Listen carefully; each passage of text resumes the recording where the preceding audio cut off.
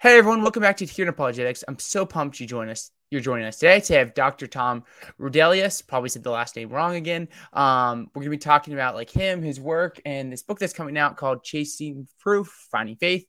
It's his journey from agnosticism to Christianity. And yeah, we're gonna talk about that. So welcome everyone for joining. If you're new, I encourage you to like, subscribe, all that fun stuff. And if you value what we do, please consider becoming a patron at patreon.com/Apologetics. We're trying to have a little fundraising drive. We're looking for one new patron a month. So if you want to do that, that'd be huge. Let's get Tom in and let's get rolling. So Tom, thank you. How you doing today? I'm doing well. Yeah, thanks. Thanks for having me. I think I'm like so excited that I talked like way too fast. Like I'm normally a fast talker, but I was just like, whoo, I was on fire. I'm ready to do this. So I'm excited. So a little bit about you, Tom, is like you completed your undergraduate work at Cornell, got a doctorate of physics at a little school called Harvard, and did postdoctoral research at Princeton. You're a postdoctoral researcher in theoretical physics at Cal Berkeley, and now you're going to the UK to teach. Is that right?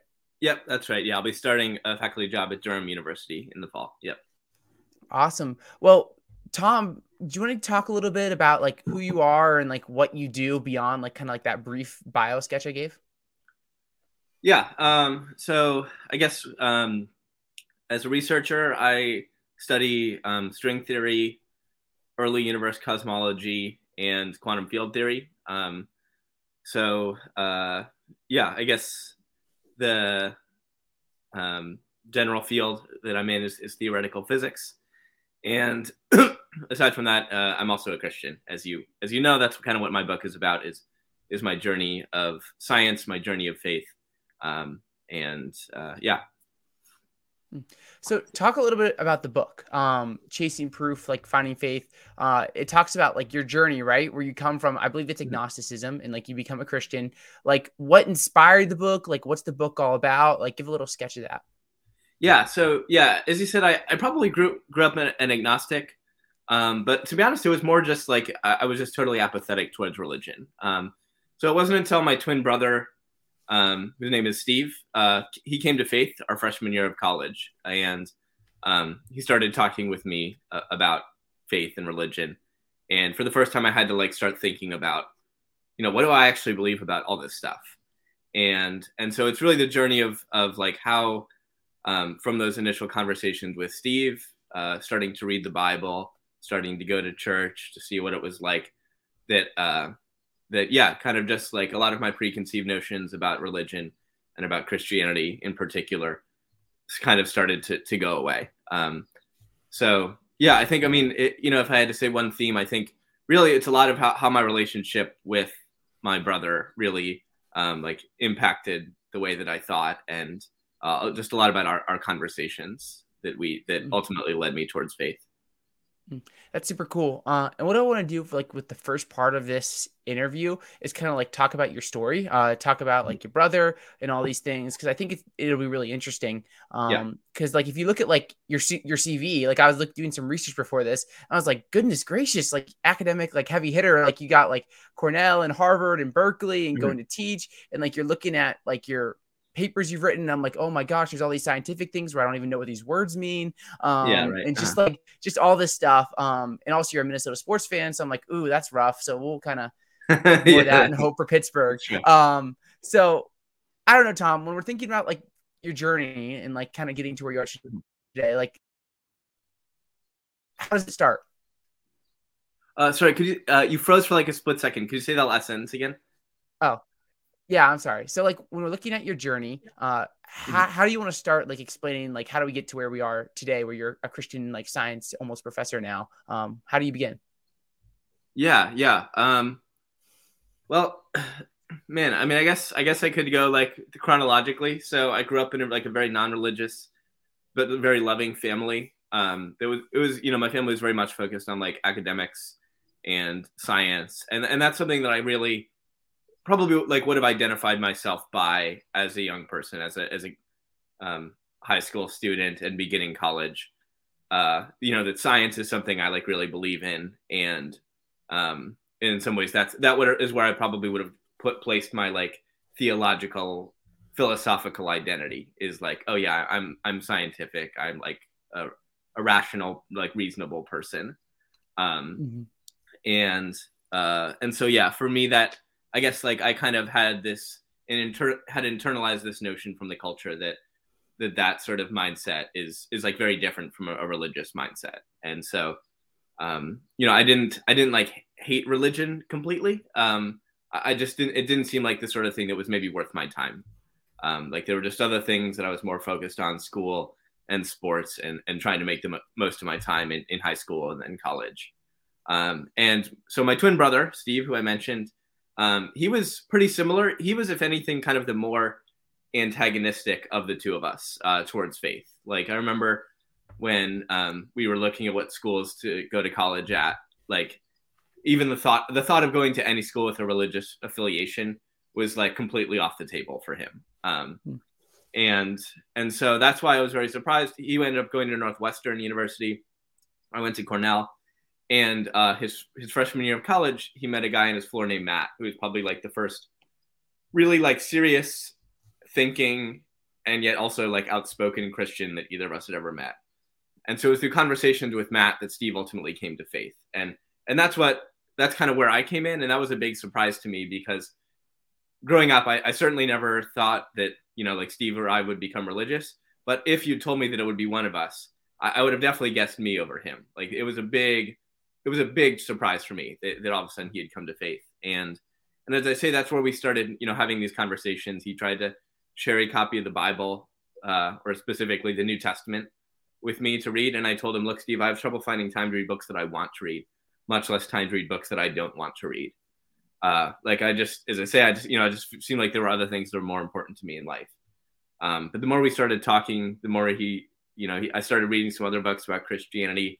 I started reading some books. I read like The God Delusion by Richard Dawkins, arguing against Christianity and the existence of God. And kind of the more I read, the more it seemed like Christianity might be onto something. And yeah, so I guess that's maybe the beginning of my journey of kind of like how conversations with Steve started leading me to start thinking more about all this stuff.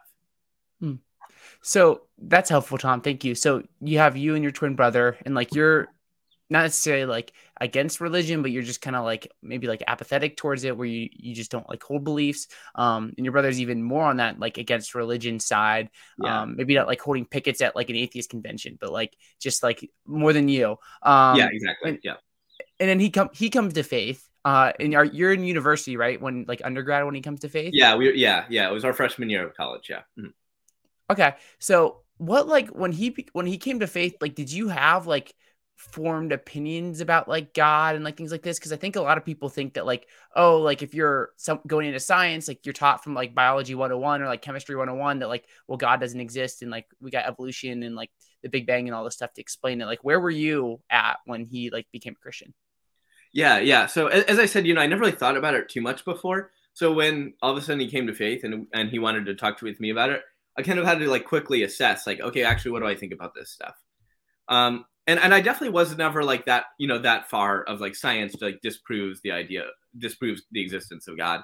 Like something I had somehow come across. I can't even remember where I learned this, but I had learned like the basic idea of fine tuning, that like the laws of nature, if they were like changed even a little bit, that somehow life would be impossible. And it's funny because I don't think I learned that actually in a physics class. Like none of the physics classes I had taken to that point in my life, I don't think would have talked about that. But somehow I knew this. Somehow I knew that like the universe, the laws of nature in our universe have to be really fine tuned to give life. And even back then I thought, okay, yeah, that does seem to suggest that there's something sort of like, maybe some sort of larger purpose, some sort of higher intelligence behind all of this. What I think was like a problem for me, and maybe like the first big like domino to fall, like the first thing that was like kind of like kept me from believing at first, was the idea of miracles. So like I guess for me it's like, okay, I like, I view myself as a scientific person, and to me like it seemed like miracles kind of like forced me to abandon that belief, to say that, oh, like the laws of nature just can like just break down, and that and so that to me at first seemed like something that like that's where I drew the line. Like I believe that there's a God that kind of like got everything started and then let the universe run its course. But I had a lot more trouble believing in a God that would like intervene in the laws of nature in some way. So is this like when you're at Cornell, you're kind of like processing through this where you're like, you start to actually like, you didn't like before Steve becomes a Christian, you hadn't thought about it still too much. And then like Steve becomes a Christian and you're looking at like the data of like fine tuning and you're like, oh, like this could point to some sort of like designer or like, or something like that. But then you run into this problem of like also like miracles on the other end where you think that seems like it kind of goes against like what you know. Yeah. So yeah, that's where, yeah. So I guess kind of it for, it's like, okay, well, I could see maybe this points to some sort of God, but the miracles made me think like, well, I don't think that sort of God is like the Christian God that Steve has all of a sudden embraced belief in, like I don't know if I can buy that part of the story. Yeah. I got you, Tom. Yeah. What did you see in fine tuning? Because I think a lot of people come into the fine tuning argument with like either already is like having thought about these issues. You kind of looked at it having probably not really like, you're not like, oh, the fine tuning argument's a good argument or a bad argument. Like what got you with fine tuning to think that like there might be like a God or something like that? Yeah. I mean, well, it just seems like the sort of thing that that God, a God of some sort, like is a pretty good solution to, and is at least as good of a solution as any other like candidate explanation. And I didn't feel like, oh, this is like a knockdown argument and like this is like, oh, therefore God absolutely exists. But it was kind of like intriguing enough to push me towards agnosticism, to feel like, okay, this, I can't. It seems tough to explain this. It seems like the universe might actually like exist for some sort of larger meaning or purpose than just total cosmic random chance. And so, so I think, yeah, I think it wasn't like, okay, they believe in God. It was like, okay, yeah, this seems like a pretty good argument, and it at least makes me kind of intrigued about theism. Okay, so you saw it like as a good argument. Like what like were there like certain examples of fine tuning that you looked at and you're like, oh wow, this is like really impressive and like maybe like hard to explain like an atheistic view or something?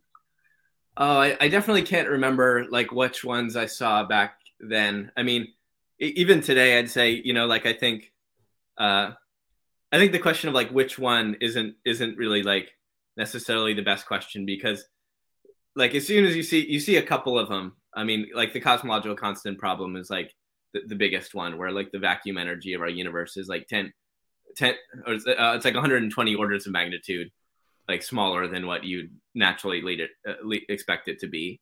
But I think, you see that one, or even you look at like a couple of other things, like the mass of the proton and the mass of the electron and this sort of stuff. And I think you don't have to look at too many to say like, okay, so something's going on here. Like this isn't random chance. There has to be something else that's explaining this. And I would say that, even if whether you're an atheist or a theist, like you definitely don't want to go on just like, okay, all the laws are just this way by random chance. Like you need some sort of God, you need some sort of multiverse or something like that. So yeah, I don't think that like specifics really mattered to me that much back then. I still don't think the specifics matter to me all that much right now. Fine tuning is real. The question is like, how do you explain it?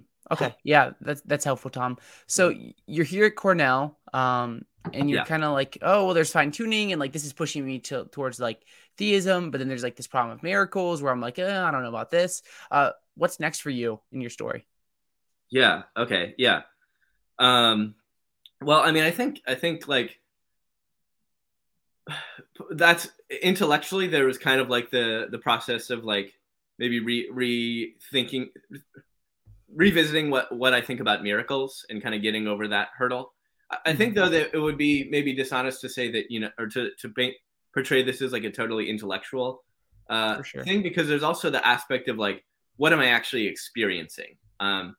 Like I remember, so one of the first like encounters I had with Christians was at Steve's baptism. Steve got baptized after our freshman year of college, and I went to his school in Evanston, Illinois, to be there for his baptism, and that was like the first time I like went to church with him, which was my first time at like a more modern church with like drums and like like rock Christian worship music.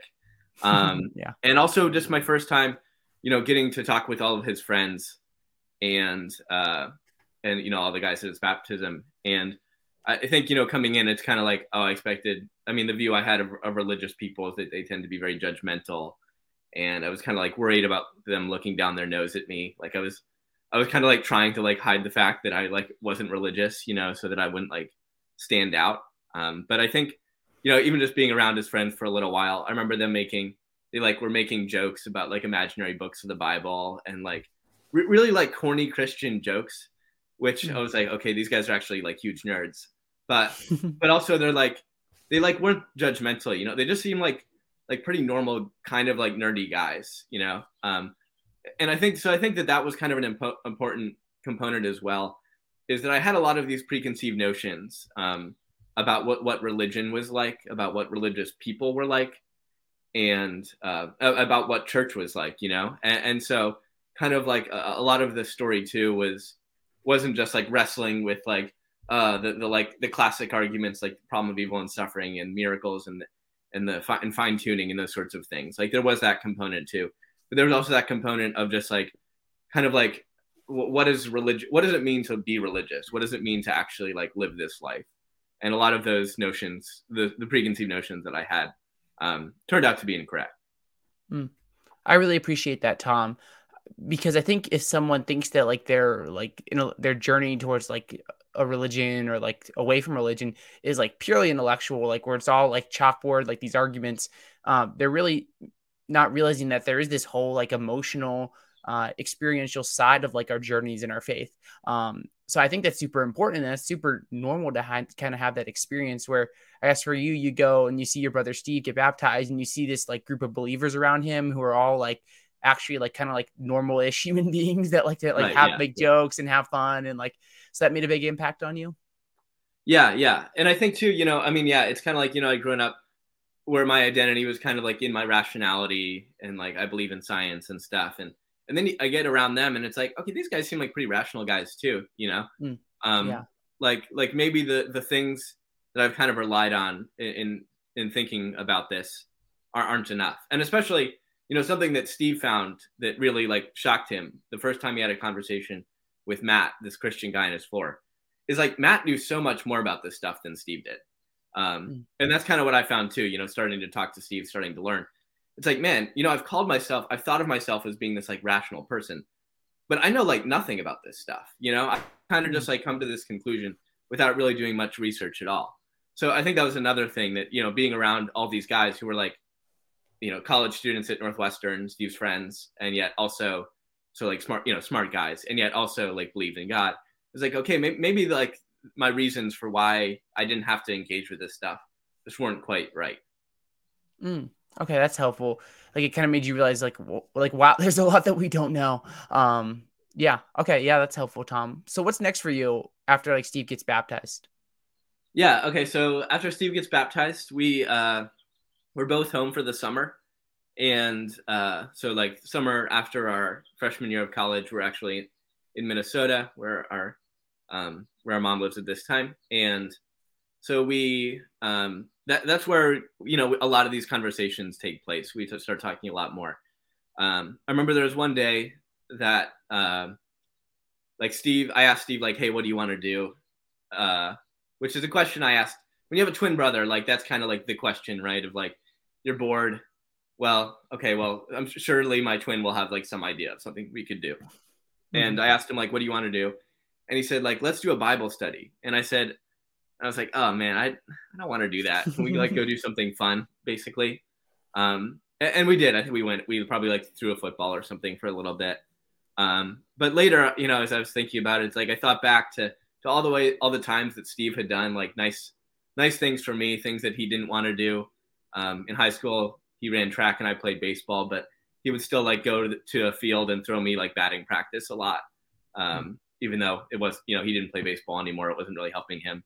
But I thought about all those times and I was like, okay, you know what? I can do this one for him. So, Yeah. So that was like my first Bible study. And we went through like the first chapter of the Gospel of John. And so, yeah, I think that story, illustrates something that was really important, which is kind of just like Steve's love for me and his persistence is really what like got me to go down this whole path in the first place. That he was like pretty adamant about, like he really wanted to share his faith with me, and also just like the fact that he loved me so well, it was kind of hard to say no. So yeah, I think something that was interesting by the time I left that after summer and I went back to school, in my head I was thinking like, man, I feel like I've really learned a lot. I feel like Steve's made some really good points, and I was kind of like almost on the verge of like calling myself a Christian. It was like, I think I might believe this stuff. But it's funny from Steve's perspective. He said, he told me this recently, that like by the end of that summer, he kind of just thought like, all right, it just seems like Tom just isn't interested in this stuff at all. That he just like doesn't really care. And so I think that's, I don't know, maybe like a lesson to be learned about like I don't know, just Steve's like persistence, and like there was something that even when he felt like I just didn't care at all, that he kind of still like loved me enough to still have those conversations with me. And so it was making a big impression on me going to church with him over the summer, having the conversations, reading some of the books, even though he couldn't see it. That's really cool, Tom. To see how like Steve, like his persistence, even though he didn't realize it was making a difference, like it really did make a difference for you. And I think that's inspiring for me, and hopefully that's inspiring for people listening as Christians. Like keep pursuing the people that don't know the Lord in your life, because you don't know if you're making an impact or not. And maybe you are, and you just don't even realize it. So yeah, definitely. That's helpful. So what's next? Like this, you're talking about like the summer after your freshman year, right? Where Steve's making this like big influence on you. You go back to Cornell. Like, where does it go from there? Yeah. So that's where kind of a totally different aspect to my story comes in. I applied for some summer internships that year. So like for the summer after my sophomore year of college, and I got a conditional offer from the NSA, and I had to go in and take a polygraph. And my feelings toward the polygraph were actually kind of similar to my feelings towards like religion or heaven, you might even say, which is like, hey, I'm basically a good person. I haven't done anything seriously wrong. I'm going to be fine. So I went in to this polygraph. So yeah, it's like trying to get like a top secret security clearance. So they ask these questions to me to make sure I'm not like a terrorist or like, like sell secrets to like the Russians or something like that. Right. And what I realized pretty quickly taking this test is like, okay, I'm failing here, and I'm going to continue to fail, not only if I'm lying, but just if I feel guilty about anything. So for like 4 hours, which is like the amount of time that these things are scheduled for. So it was like 4 hours, and I spent almost all that time just kind of like confessing one thing after another, like all these things that I'd done wrong in my life.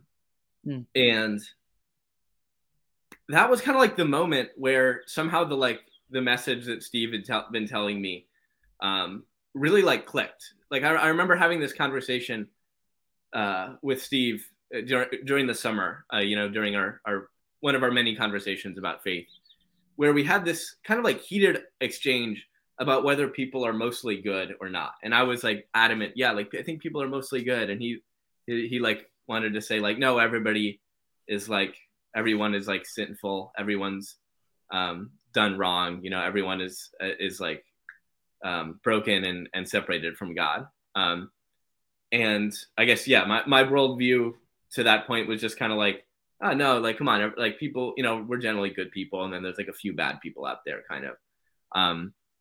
But in the polygraph room, having to share for like 4 hours all these things I'd done wrong, I started to realize like, hey, I'm actually maybe not as good as I like to think I am. Deep down, I've done a lot of things I'm not proud of. I'm not as good as I think I am. And all of a sudden, like that message, like the first half of the gospel message that like, I am sinful, that I'm a sinner, that I've like done wrong, that, that like I need forgiveness.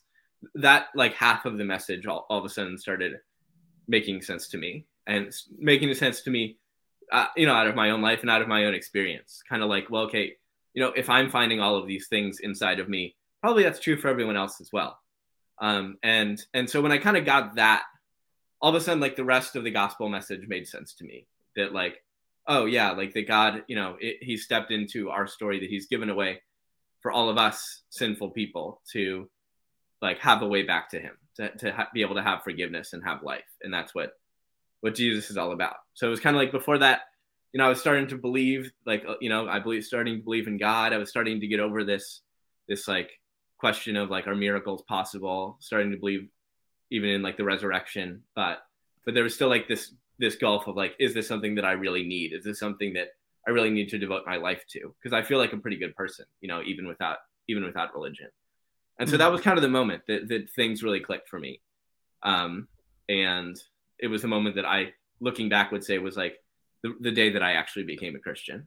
Well, praise the Lord, Tom. That's amazing. Where it looked like, if I'm understanding your story, as you head into this polygraph, which would this been like the summer after your sophomore year, for thinking chronologically? Like when it would have been this? like it was actually it was like January, so like the winter before my sophomore, the winter of my sophomore year of college. Okay. Like trying to get an internship for the summer after sophomore year. Yeah. Okay, that makes sense. Yeah. And at this point, like you've kind of like you intellectually are almost like maybe like you're there, like you believe in God, and like you're thinking like, oh, this resurrection. I'm like really close to being there. Yeah, if not there already. That's right. Yeah. Yeah. And you take this polygraph, and it makes you realize like the weight of like your sin and like all these things. What about the polygraph like drew that out for you, like that kind of realization? Yeah. I mean, it was just like, having to like share, like, I mean, I really had to get into like kind of like deepest, darkest secrets that I could think of, right? Because it's like, well, if I don't share them, they're going to be weighing on my conscience. And when they ask a question like, have you ever done any serious crimes? Like I found myself kind of just like immediately going to like, what are the worst things I've done? So it was just like, I mean, it was like, I've never been to like a Catholic confession, but I imagine it's pretty similar, to like, just like I had to get it all on the table. And so that's kind of like, I mean, it really started to change my whole perspective. Like think about doing that for like 4 hours, right? Like just like going through the full list. Like, So it really just changed how I viewed myself. And yet what was kind of, incredible is I didn't leave there, that like polygraph room, thinking like, oh man, like I'm such a terrible person, like I hate myself. I really left like feeling just like thankful, like, man, this is exactly the sort of stuff that this God, this Jesus that I've heard about is supposed to come and like forgive, that they're like, and that was like, part of the message that really got to me is that like, there's nothing you can do that is like so bad that God like won't forgive it, that his forgiveness is just that great. And so I actually left like feeling really, really like upbeat, like, man, it felt really good to just like share all those things and get them off my chest. And somehow I just like know that I'm forgiven for that stuff. And so that was actually pretty awesome. That is really awesome. Praise the Lord, Tom. So that's kind of like that part. You have this realization, like when you're taking the polygraph, and you said like, this is kind of like the moment where like you kind of realize it and like become a Christian. What happens like to you from there? Yeah. Well, I remember like sending, I sent like Steve kind of like a Facebook message. That's what the kids did back then is we communicated by like AOL Instant Messenger and Facebook message. So I sent him a Facebook message at like 1 a.m. or something. I can't remember why I was up that late, but it was like, just telling him like, I think I've become a Christian. And and I said, like, I still don't feel like I've maybe like figured out everything. Like I still have questions, but I feel like somehow like that God has just reached out to me the last few days. And so when he got the message, he was like overjoyed. He was apparently like crying. I obviously couldn't see that, but he told me later that he was like so happy. And so the next day he called me, and I was flying back from my interview with the NSA. So I was at the airport, and he called me and he asked me like, so, hey, so like, would you say that you're like ready to put your faith in Jesus? And I actually like hesitated. I was kind of like, man, like part of me wanted to be like, oh man, like that's going to really be a big life change. And I wasn't sure, like, oh man, do I really want to do that? But it was kind of, but then it was kind of like, well, if not now, then when, right? If if this isn't the moment of like God's reached out to me and like called me to Him, then like shoot, not then nothing is, right. So it was like, okay, I'm in. And so yeah, so we prayed together. That was kind of like the first time I prayed as a Christian. And yeah, so I guess that was kind of like the next big moment is I said I was a Christian. I said I'm in, and yeah, we'll go from there. That's pretty amazing. So you're still an undergrad, right? When this is all happening. Yeah, And still like you're talking to sophomore Steve in and college. you're, Yeah. that's Yep. amazing. Praise the Lord. How did, I wonder, like, if you don't mind answering this, like, how did Mhm. your family react? Because you said you Yeah. didn't grow up in like a Christian home, and all of a sudden within like the span of a couple of years, you and your brother are both Christians now. Like what was that like? Yeah. You know, I would say on the whole, family was remarkably positive. Hmm. Like something I remember my mom when I went off to college, she left me like this long handwritten letter, which I still have somewhere. Um, and you know, like she encouraged me to try new things when I went to college, and one of them was going to church. Like she's like, you know, Hmm. we never went to church growing up as a family, but like you should, you know, give it a shot. Um, and so yeah, so she was pretty positive about it. And I remember like when I told her a few months later, like I think like that I'd become a Christian, she was like really actually like really happy for me. Hmm. And right around that time, she actually started going back to church herself. I'm not sure, I can't remember if it was like before I did, it was like just after. But I think it definitely had something to do with the fact that Steve, you know, Steve came to faith our freshman year of college. I came to faith our sophomore year of college. I think it was right around that time that she kind of like decided that she was going to get back into it as well. Hmm. So I think that, so yeah, my mom definitely very positive. I think my dad, you know, my dad is like maybe more, was and is more hesitant towards faith. I think he would probably call himself an agnostic now. Or he might say he believes in God, but maybe not like the, you know, exactly the like Christian God completely. Um, but I think my dad too also was like pretty remarkably positive. Hmm. And you know, to right now, my twin brother actually works in campus ministry at Northwestern, where he went to school, where he came to faith. And like my dad is probably like more supportive of his than some of my like Christians friends, Christian parents are of their ministry. In other Hmm. words, like I have Christian friends whose parents are like, "Oh, you should be doing better things with your life," even though they're Christians. And my dad, who's not a Christian, is like, "Well, you know, if that's what's going to make you guys happy, then like, you know, if working ministry makes you happy and that makes you feel fulfilled, then like you should do that." And so I Hmm. think that's something that yeah, that's been definitely like first and foremost with my family is that I never is kind of like no matter where I was theologically and spiritually, I like never once for a second like doubted how much they loved me and loved Steve. And that's true for our extended family more generally. Like we're close with our aunts and uncles and grandparents, and all of them have always been really supportive. On the other hand, it's also like not all of them have agreed with us, you know. And I have had some like kind of intense conversations with my dad, like arguments about the existence of God. I've had some arguments with like grandparents and stuff like that too. So, Hmm. um, so yeah, I think I really want to say, you know, like there's never kind of like, oh, now you're out of the family. No, like they always definitely completely loved us and accepted us. But yeah, especially at the beginning, I think not really knowing, you know, I was very excited about my newfound faith, but maybe didn't exactly know how to talk about it in like a respectful way. That kind of that would sometimes lead to like butting heads with some of my family members. Yeah. Well, thanks for sharing that, Tom. Mhm. So you become a Christian, right? You're still an undergrad. You kind of like you confess that to your brother. Where do you go from there? Yeah. Okay. Well, I guess the next thing is my brother wanted me to like find a church, um, and I mean, I I still didn't really like feel like I didn't feel like I belonged completely in Christian spaces. Hmm. Um, like I'd met enough relatively normal Christians by this point in my life, of like from Steve's friends, but I was also just kind of worried. Like there was no guarantee that the next Christians I met would be like that. Hmm. That they'd be relatively normal people, and so I was just kind of like worried. I was very hesitant. I didn't do anything, even though Steve, you know, pushed me to try to find a church for a while.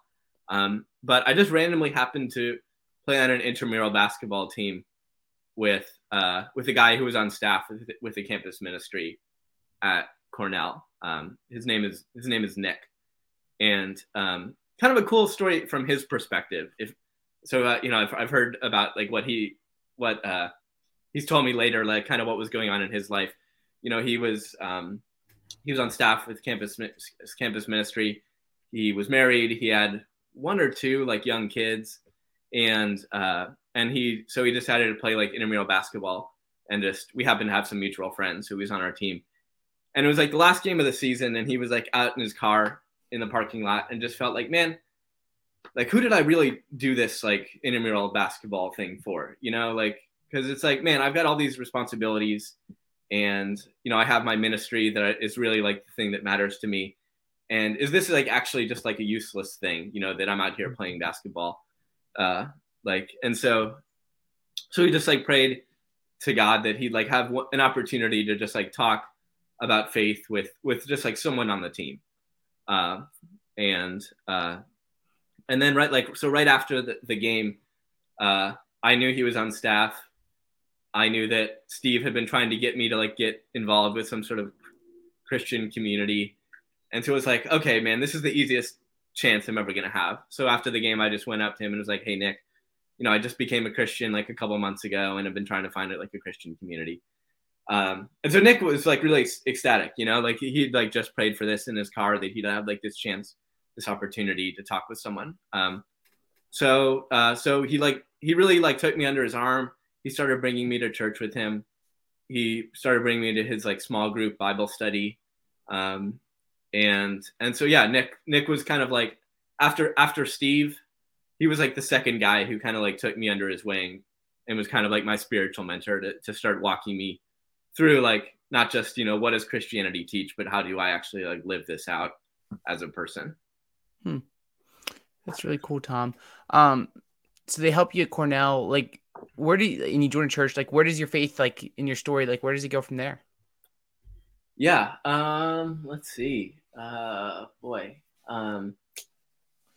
There's so many things that have happened, but I'm trying to think of like what is like the next main thing that happened. I guess maybe like going to grad school was kind of like throughout my college experience, I was like learning, I was growing in my faith. Actually, maybe I should step back. One other thing that was kind of happening at the same time, my spring semester of my sophomore year of college, right after I'd become a Christian, I took this course on the New Testament from Cornell. And it was something that Steve had kind of like almost like warned me against. Like most of these classes are taught it's at non-religious universities like Cornell.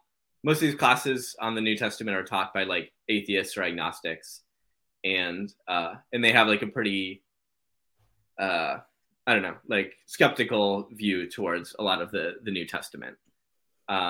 So he was like, okay, you should take the class. It'll be good for you in some ways, but like if you find yourself like questioning your faith, kind of like you should let me know, because there's a lot of arguments against that.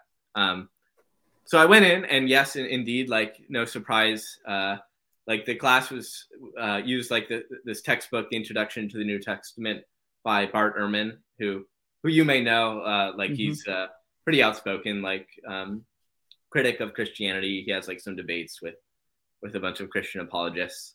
And the professor for the class was like a former grad student of his. So like a lot of kind of like the standard stuff of like, oh, these books weren't actually written by the authors that they're attributed to. Like miracles are impossible, or at least so improbable that as a historian we can never say that they happened. So there was kind of like a lot of that perspective, like throughout the course. There were times where it just felt like, okay, is this course actually trying to teach me something, or is it just trying to like pick a fight with Christians? So it was an interesting course, I think, especially to take so early on. I actually didn't ever have like that faith crisis, taking it like, oh man, I've been lied to, and I think it was helpful that I'd kind of approached Christianity with a more intellectual perspective, that some of the things I could kind of say like, oh, I don't think that's really quite true, or like I don't think everyone agrees with that. Mm. But something that was, I think, a couple of things that actually were very useful from that class. The first one, and maybe the most important one, is that I all of a sudden really learned a lot about the New Testament. And that's something that, growing up as a non-religious person and then going to like Bible study, all the kids there had grown up going to Sunday school their whole lives. They knew like all these Bible stories, and I barely knew anything coming in. But by the time that course had ended, having actually read the entire New Testament, I probably knew like more about the New Testament than most of the like Christians around me who had grown up with it their entire lives. So I think that was a really valuable thing, is just being able to read scripture and being able to learn about it. I think the course was also important for me in kind of shaping like where I put my priorities in faith. For some people, I know they'd say, like kind of like the Bible, like it's the inerrant word of God, and as soon as you like lose one thing, the whole thing's gone. Like, oh, as soon as you have like a non-literal interpretation of Genesis 1, well, then this, and then this, and then this, and then you can't even believe in the resurrection. And I realized pretty quickly on that couldn't be my like route to faith, because the teacher would say something like, here is the reasons why First Timothy wasn't actually written by Paul. And it's like, okay, I'm not sure if all these arguments are completely convincing, but like, hey, I'm just like a sophomore in college. I barely know anything. There's no way I'm going to be able to like disprove all of what the professor is saying. And even if I could, like, I'm not sure if that's that's just not the route I want to try to take, And so kind of for me, it made me sort of think about what are the priorities in my faith. And so for me, like, I think what I would say then, what I would still say now, is that to me, my experience of God and the evidence for the resurrection of Jesus is like enough for me to put my faith in Jesus. Like like think about it. It's like Jesus actually rose from the dead, right? Then like, that's it. Christianity, I'm in, whatever you say, Jesus, I'm going to follow. I'm going to follow you. And so it's like, yeah, like inerrancy and like my view of like the authoritativeness of scripture, that kind of comes out of that. But I don't feel like I need to believe that, that like all of this stuff, that my teacher is wrong about all of this stuff, in order for me to still have faith in Jesus and still have faith in God. And so I think it was an important course in kind of like shaping my priorities as a Christian, of like, what are the things that I absolutely need to fight for? And what are the things that I can kind of like, still kind of explore and make up my mind about later. Okay, yeah, that's super helpful. Thank you, Tom, because there's a lot of like valuable things that you brought up. One of which is like I had a similar experience to you. I was reading this book by Josh Bowen. He's just talking about surveying like Old Testament issues, and like he's an atheist scholar. And he's talking about things like, like, oh, like when was Daniel written, or like, oh, what about like the failed prophecy of Tyre? And I was reading these things. I'm like, okay, like you got good points, like Josh. And I'm like I could go until I can spend 5 years of my life trying to figure out like how to respond to this. But at the same time, it's not that I don't care. It's just like, well, Jesus rose from the dead. I have these experiences. I have good reason to think that God exists, and I'm going to stick with like my lane, and kind of go from there. And I think that's an honorable position to take. Not saying it doesn't matter, just saying that like, well, we just can't get the answers to everything in like the limited time we have here on Earth. Yeah, absolutely. Yeah. It's like, okay, maybe, if I wanted to become like a Bible scholar, and some people should, right? Like some people should actually go that route and like try to wrestle with all these things. But I think what you say, staying in my lane, is like the right thing. It's like, okay, I'm gonna worry about the physics. The physics is like my lane right now. And beyond that, I think what's important is that I have enough that compels me to belief, that compels me to like give my allegiance to God. For me, the resurrection is enough to do that. And it's like you say, I don't think it's important I don't think it's unimportant questions of how do we interpret scripture? How are we supposed to read this? How do we read Genesis? Those are important questions, I think. But I guess to me, no matter what the answer is, that's not going to be enough to like lead me away from faith. And so that's kind of it's a question of what's the priority. Mm-hmm. Okay. Yeah, that's great, Tom. So now thinking about your story, right? Like you become to faith, like as a Christian, like at Cornell, and then you go off to graduate school at Harvard, where you're pursuing physics, and it's like, oh, a graduate school called Harvard and pursuing physics, probably not the most like Christian friendly place in the whole world. What's life like for you there when you go to Harvard and work on your PhD? Yeah. So I think, I mean, something I think I've found kind of continually is like it does seem like faith is something that it almost feels like in my experience, like at higher levels, the higher I've gone up, kind of like the more, I wouldn't say that there's like more faith, but it feels like maybe like less antagonistic towards faith.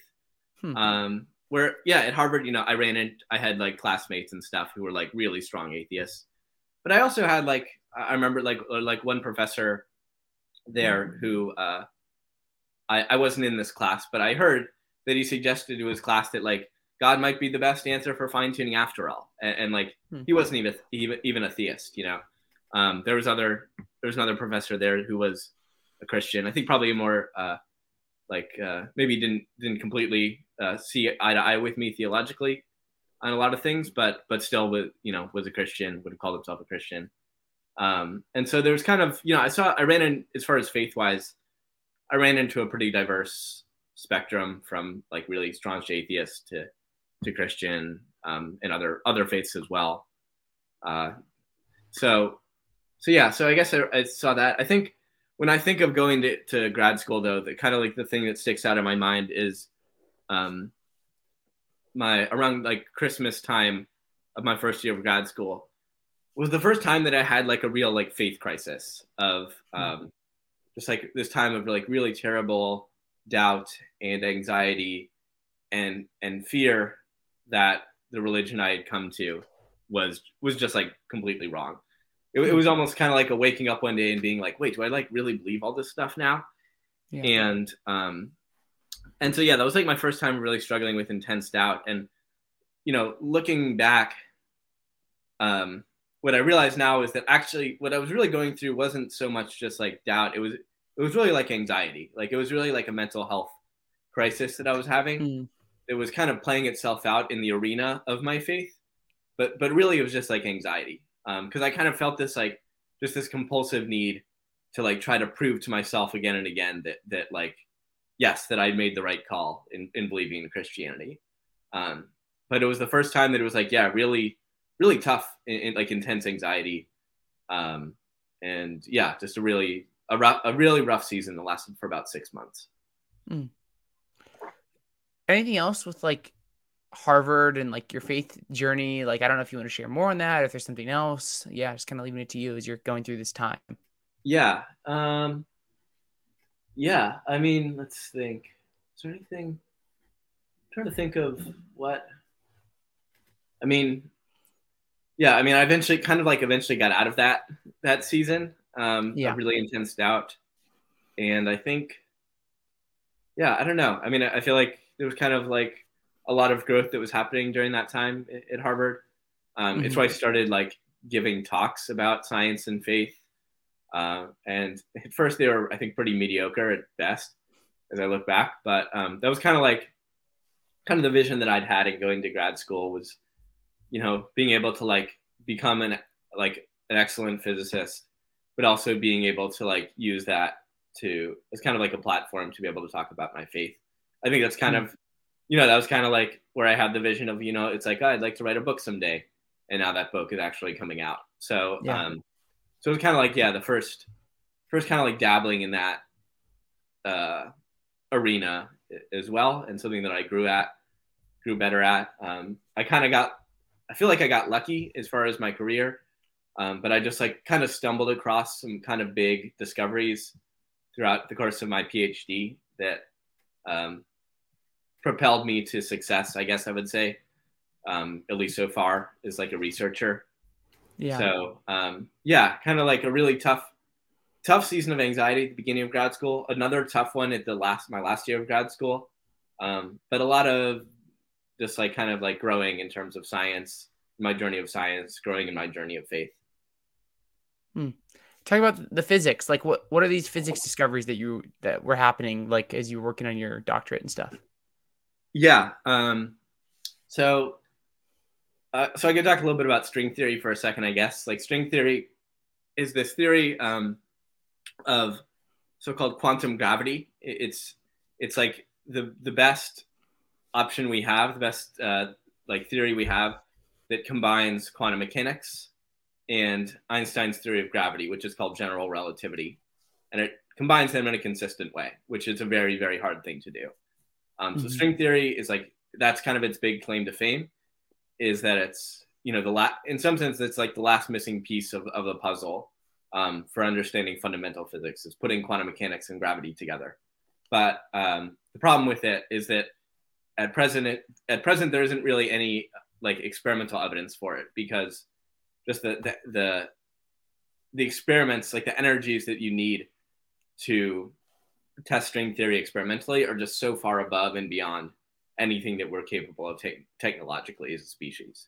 So the goal then of at least a good chunk of my research is to try to like figure out maybe more creative ways to extract testable predictions from string theory that may not be able to be tested like at particle accelerators, but maybe they could be tested, say, through like cosmological experiments, through telescopes or something like that. Excuse me. So that's what my research is focused on. And I guess it was my third year of grad school that I made some discovery that some models that people had written down of the early universe, so think like just like a fraction of a second after the Big Bang. So they're like a zillion models of that time, and there were certain ones though that were kind of more popular. And what I showed is that those models actually are like very tightly constrained by string theory, and so it's kind of, I think I heard it said that by someone else, not me, that this is like the closest that string theory has gotten to like a testable prediction. It's still not nearly as close as we'd like, but it was kind of like a surprising result, and got a lot of people excited that, well, maybe like string theory has more to say, that it can like place tighter constraints, that it could maybe make more predictions for cosmological observations than people had previously appreciated. So I think, looking back, it's like, well, that didn't quite, maybe the optimism wasn't completely well-founded, but what it did do is it really like caused a big shift sociologically in terms of the way that the field approaches some of these questions, and just like the sort of projects that people are working on. So that was kind of like, like a big, I would say I wasn't the only person, but I was one of the people who kind of like led to this like big shift in the way that string theory is done. And so that was like my big first like kind of big claim to fame moment. It's the one that I would say has landed me a lot of the jobs, kind of led me along the path that I've been on. And so, I guess that's kind of on the physics side of things, what was going on for me at the time. So you like your work, like the success was like that you could get like string theory and like help it like map to like their early universe to help like refine it. Is that what you're saying? Yeah, basically. I mean, it's kind of like, if you can place constraints on the early universe from string theory, then you can go and actually test if that's like true. Because if those constraints are like violated, then that would mean that like string theory is wrong. Okay, all right. I think that's the ideal situation. In practice, it's a lot like thornier than that. It's a lot more subtle. But like that was kind of the hope. It's like, oh, maybe string theory can rule out all of these models, or it can like tell us that these models are wrong, which means that if somehow the experiment shows that the models are right, then that would mean like string theory is actually the one that's wrong. That's the logic. That's the hope. Not Mm-hmm. it's too optimistic, but that's kind of the hope. Yeah. Got you, Tom. Well, I'd love to talk more about this physics stuff in a minute, but when we're thinking about like your faith story, like you talked about like Harvard and like giving talks and like starting to like work on things, getting through this first big period of doubt, like as we're getting closer towards like the present moment of like Yeah. 2023, like what else is there to share with like that you'd want to share about like your faith journey and like getting to where you are today, where you have this book coming out in August? Yeah. I mean, I think yeah, in like recent years, I think kind of a lot of my journey has been I've had like a few more of these like seasons of really like rough doubt and anxiety. And so I think part of it has kind of been learning how to like get through those moments, kind of like through those difficult seasons, and being able to like coach other people who have been going through similar things. Mm-hmm. Um, I think from an intellectual side of things, I've when I look back, I think that there are some of the like doubts that I had early on, some of the things that really bothered me, like miracles and stuff. I feel like I answered that. I like kind of got that one answered pretty quickly. I think that today, there are a few like things that still like questions that still like bother me, that still maybe take up like the most of my like theological apologetic headspace, I guess, which Yeah. are probably the two most significant ones are like the hiddenness of God, of like Mm-hmm. why isn't God just like completely visible and evident to all of us, and also just like some of the stuff that you read in the Bible, like a lot of I love the Bible, like so much of it is so beautiful to me, and that was like my story of coming to faith was in large part my story of like reading the New Testament and just seeing like being introduced to Jesus. And so I love that it has done that.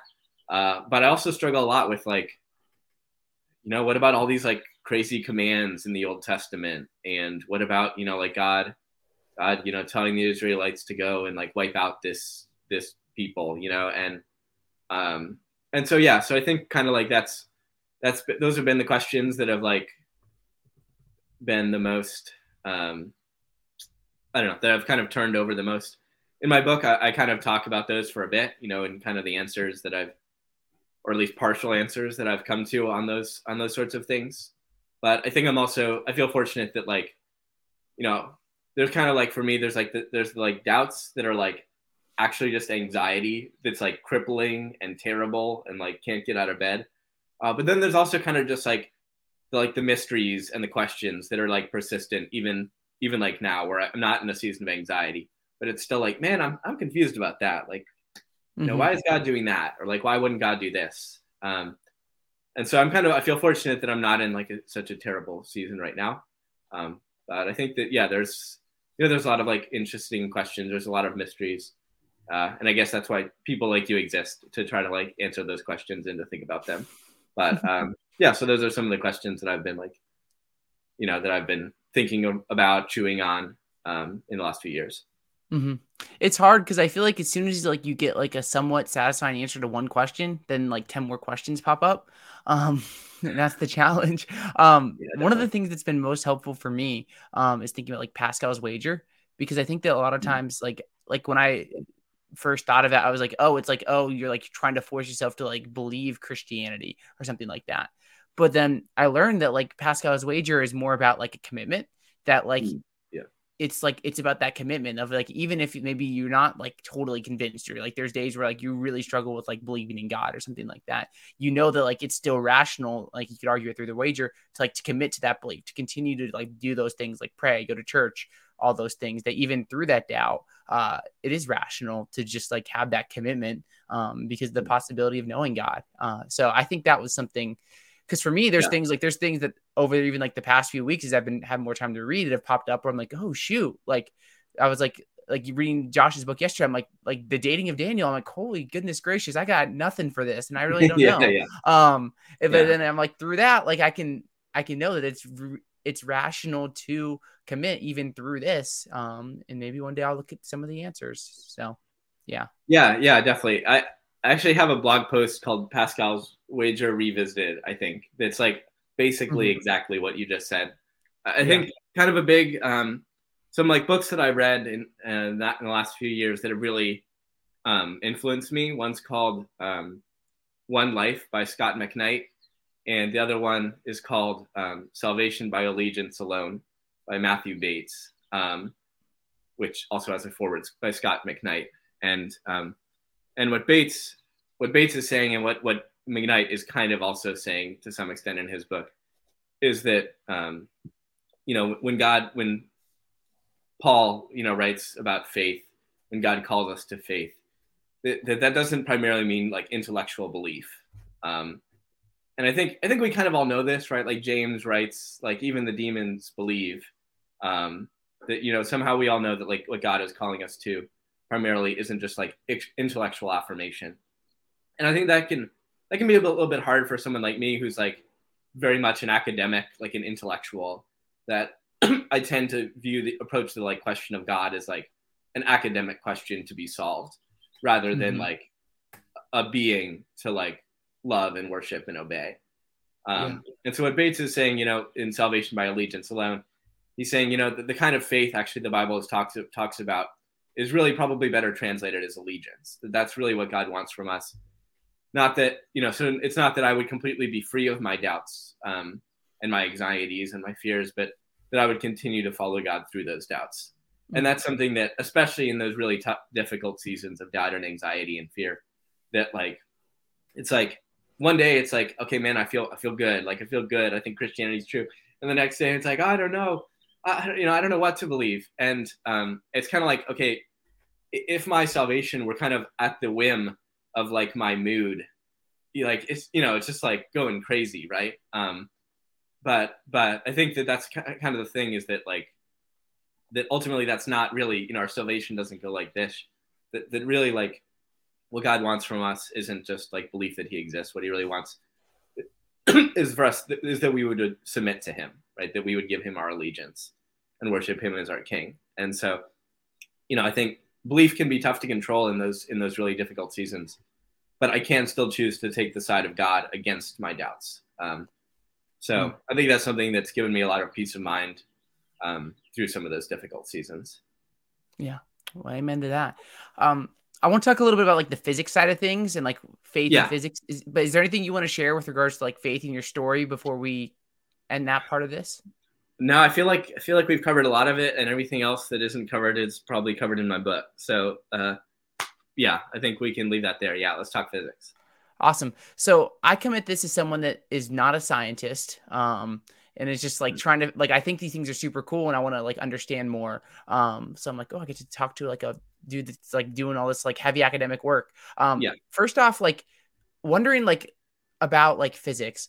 What was it like being a Christian in some of these like environments? Because I think a lot of people are like, oh my gosh, like Tom went to like Cal Berkeley and Princeton and Harvard and Cornell and like all these schools that like hate God and all this stuff. Yeah. What was it like actually like working as a Christian, like doing your research and whatnot in your time there? Yeah. I mean, this is a question that I do talk, like I have a whole little section on in my book, because I feel like this is the question I've been asked like a zillion times, and it's the one question I've never really felt like I had a good answer to. And Hmm. and writing the book, I realized kind of the reason is because there isn't like one answer to this question. I've had Okay. so many different experiences where like there have been a couple times where I was invited by some other school to come and give a talk on my research, and they took me out to lunch, and they kind of just, and someone would like bash religion the entire time without realizing that like, oh, I'm actually like a Christian, like I'm actually a religious person. So like that has happened. I've had that happen.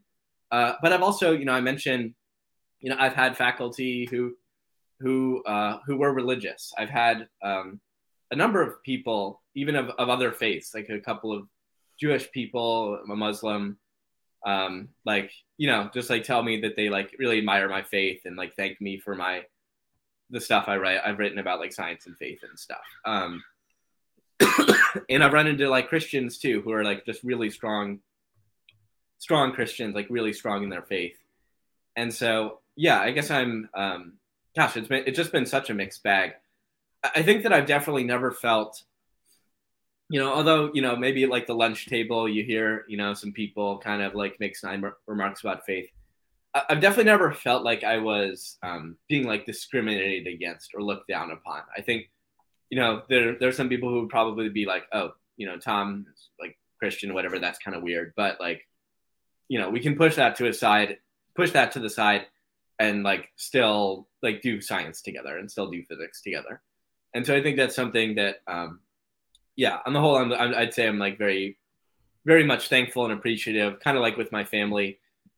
Same thing with my like physics family, if you will, that yes, it's like we can disagree, and then we can also kind of just push that disagreement to the side and be nice to one another and like get stuff done. So, yeah, I think that's on the whole, not really a super positive or negative experience, but definitely, I think I'm thankful for the experience that I've had. Gotcha. Yeah. So now, Tom, thinking about like string theory, I know like just like basically nothing about string theory. And one of the only like memories or like things I know is I remember listening to a debate between, I want to say it was Sean Carroll and somebody, where they talked about like how string theory like would give us answers maybe from like a non-theistic perspective about things like fine tuning or like the origin of the universe. As a Christian, like that's done a lot of work in like string theory, like what could you tell other Christians about like what string theory could or could not entail? Yeah, well, first of all, I think it's worth saying that, string theory is controversial as far as not really having direct experimental evidence for it. So it could just be wrong. But I think the bigger thing actually to me is that, that at this point, our understanding of string theory is very limited. I remember growing up, when I first started reading like popular science books about string theory, some things I learned about string theory is that string theory has strings. Like what we used to think of particles are now strings.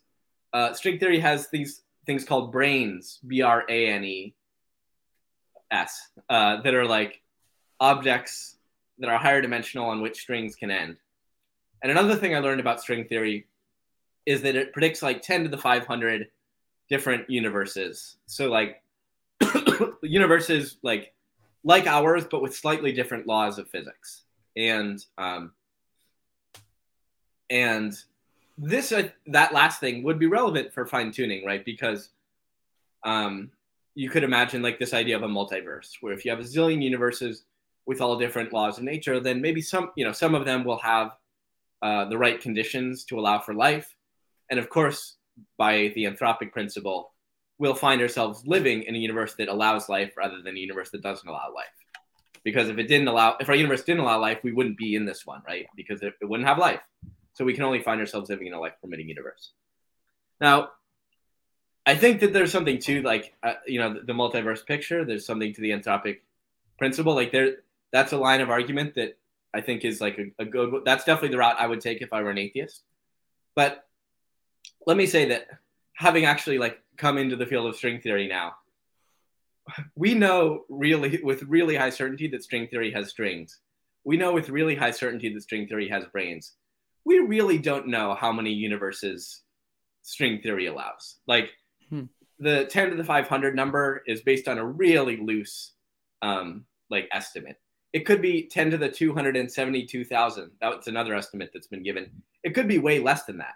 We haven't constructed any, like, not even a single example of a universe in string theory with a positive cosmological constant, which is the universe we live in has a positive cosmological constant. So it's kind of, I think a misleading marketing from the popular science of string theory is that we teach these ideas from string theory as if they're all on the same footing. String theory has strings. String theory has branes. String theory has 10 to 500 universes.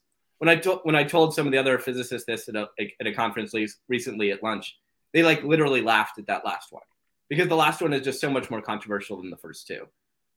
So string theory may well have 10 to the 500 universes or more, quite possible, but we really don't know. It's the sort of thing that a lot of people in my field are kind of like working on right now, but not really known how many universes string theory has. Not really known if string theory has enough universes to solve fine tuning. The other thing though is, the older I've gotten, the more I've learned about this. I think that really science, and this is, I guess, related, is that even with all that we learned about science, even with all that we learned from string theory about the possibility of a multiverse, I think we're really not that much further than like a philosopher would have been 30, 40 or more years ago if they just said, one way to solve fine tuning is if we just have lots of universes out there and they have different laws, and maybe then some of them happen to allow for life.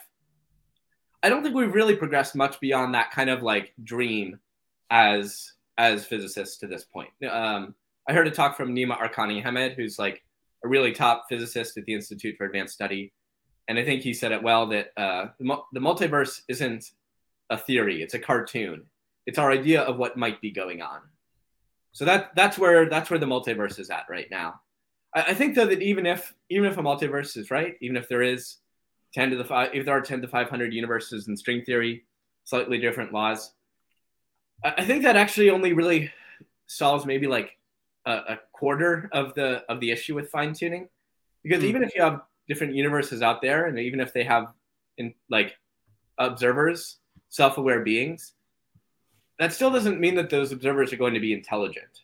And that's kind of a big thing with some multiverse models, is that you run into this problem where the overwhelming majority of observers that exist are just these Boltzmann brain fluctuations that like pop into existence and make an observation and then fluctuate out of existence.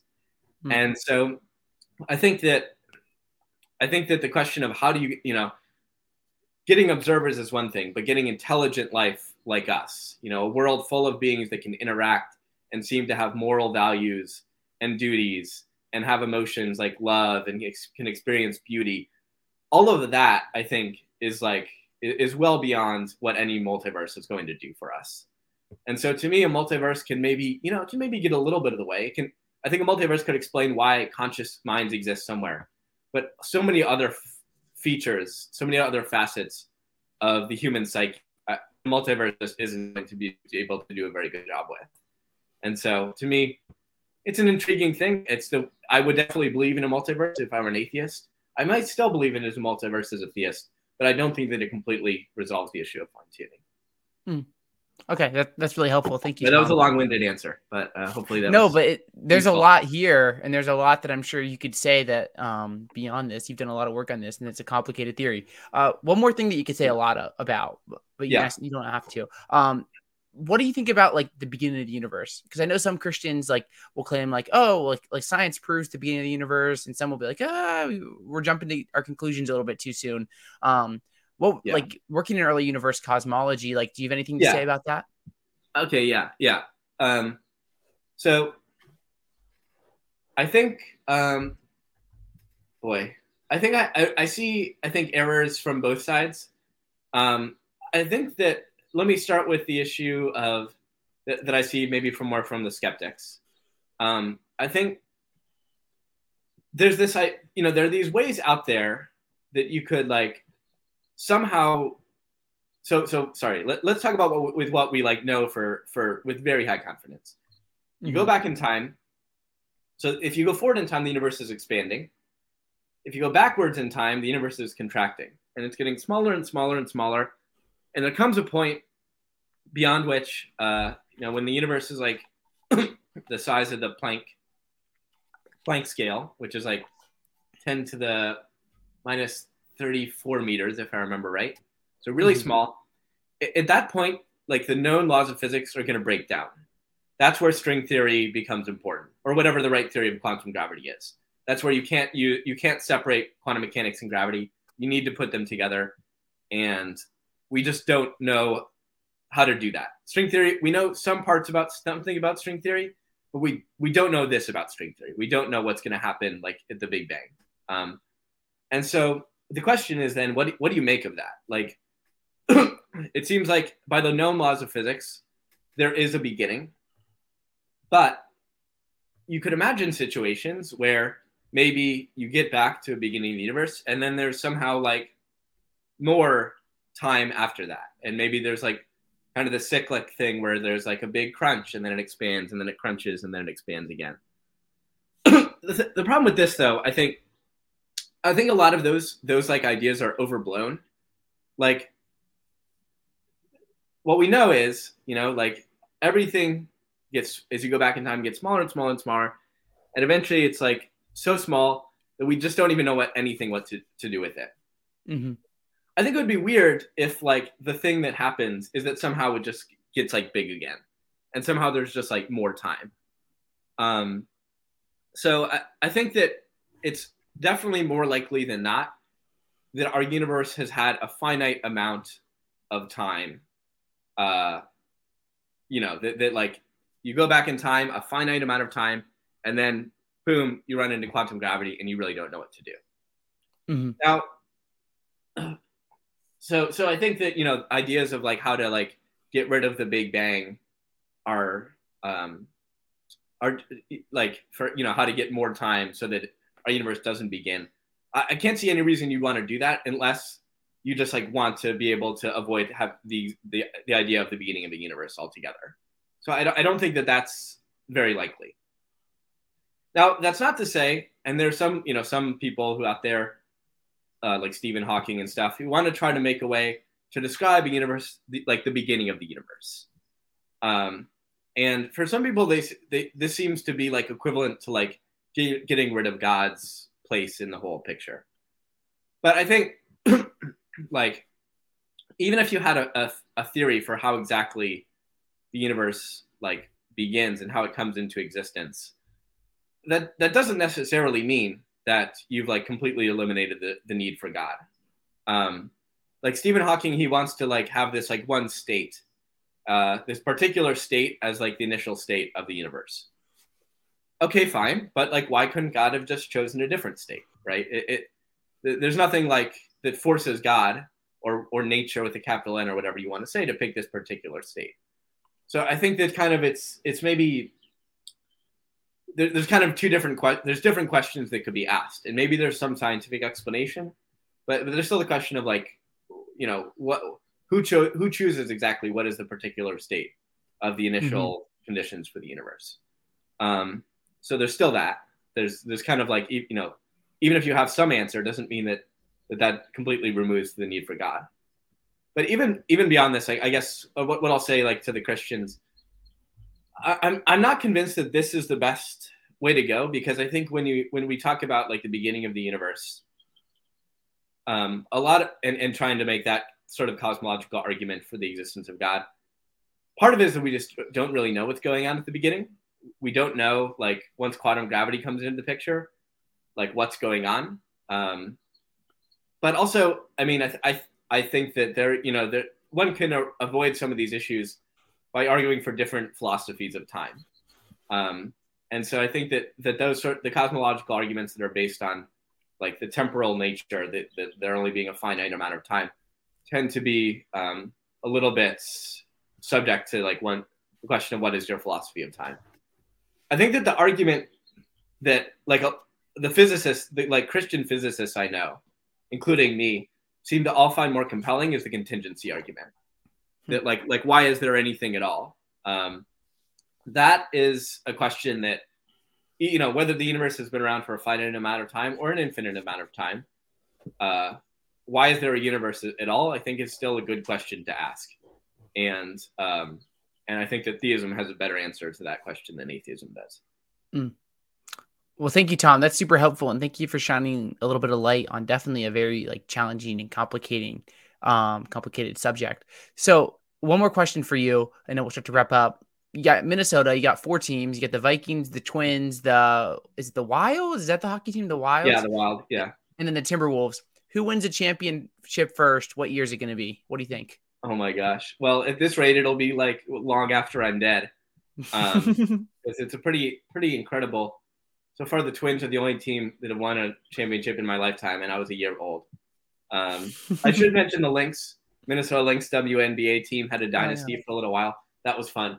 But of the like 4 major North American men's sports, I'm gonna pick. I think maybe it's either I either got to go Vikings or Twins. I'll go Vikings. I'll say within the next 10 years. Wow, that's ambitious. I'm just being hopeful. I don't know. Who's going to quarterback? Kirk Cousins isn't going to win a Super Bowl. They need someone else. I don't know if I agree with that. A lot of people say that. I think in the NFC right now, Kirk Cousins is probably like the second best quarterback because the Ooh, NFC is pretty weak. So as long ooh. as that happens, as long as we've got Justin Jefferson and Christian Darrisaw and TJ Hawkinson, I feel like we could do it. But I don't know. We'll see. I agree with a lot of what you said today, but that last bit, there's a lot I could say. Uh, On Kirk Cousins being the second best quarterback in the NFC. yes, yes, yes. Oh. Who's your team? The Steelers. I'm a Pittsburgh fan, so Oh, okay. Oh we're in well, a rough you're in season, the but AFC. We can have different. we got all those killers we have to deal with every year, and I just go back to like 2008 and 2005. I was a little kid and we won, and I'm like, good memories. We'll keep those away in the bank for probably a long time. So. Those are good. Yeah, good days in Pittsburgh. Yeah. Tom, thank you so much for coming on today. I've really enjoyed this conversation. Thank you for sharing like your story and your work. And yeah, it's been super helpful. So like with people, like I'll put a link down below for the book, where people can like check out the book. This will be released probably like late July. And then maybe share like how can people connect with you, and then like what are you working on in the future. Great. Yeah, sounds good. Excellent. So how can people like follow you, connect with you, like things like Oh, that, Tom? how can they follow me? Connect with me? So you can follow me on Twitter. Um, and if you want to connect with me, you can probably send me a message there. Um, yeah, my book you could find Chasing Proof, Finding Faith. You can find that like on Amazon or christianbook.com or on directly on Tyndale, the publisher. Um, so yeah, that's probably a good place. I also have a blog uh, called Veritas Christo at Ecclesiae. I should probably come up with a better name that isn't so hard to spell. But it's the motto of Harvard and a bunch of other schools. It means truth for Christ and the church. And yeah, so check out the blog too.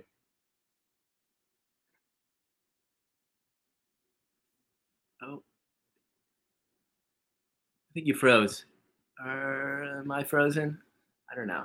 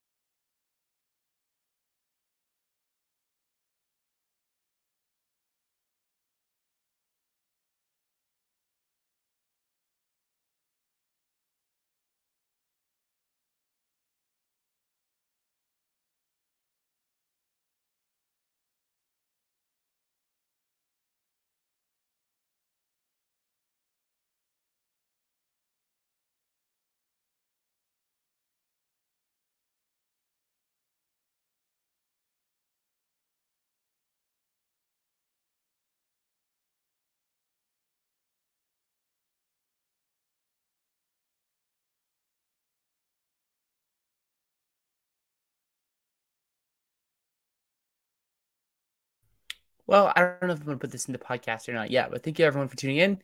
Have a good one and God bless. We'll catch you next time.